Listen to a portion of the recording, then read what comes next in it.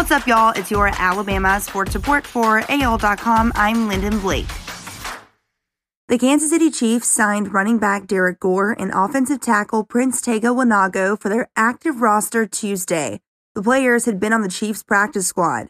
Gore has never played in an NFL regular season game, and Wanogho has been on the field for 2 special team plays in his NFL career. But as members of Kansas City's 53-man roster, both will be eligible to play in the Chiefs game against the Washington football team Sunday.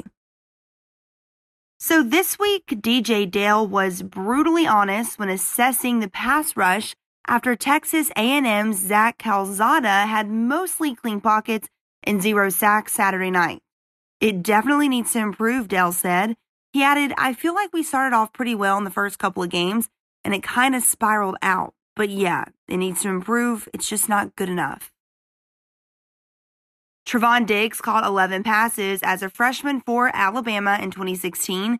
Then Crimson Tide coach Nick Saban decided the wide receiver would be better as a full-time cornerback.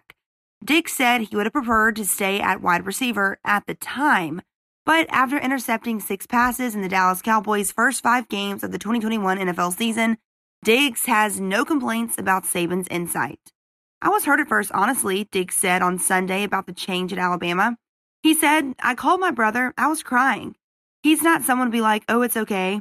He was like, nah, let's go. Now we got to go to work. He's one of those types. And that's exactly what I did. Diggs added, I sucked it up and just got back to work. I thank Saban for that. Here's an update on a in-state player for Alabama. We're talking about cornerback Kool-Aid McKinstry. He started September 11th against Mercer with both of Alabama's top cornerbacks out. He recorded an interception, and he earned Player of the Week honors from coaches. Otherwise, he's appeared on special teams, but not in Alabama's defensive sub packages. That's your Alabama sports report for AL.com. I'm Lyndon Blake.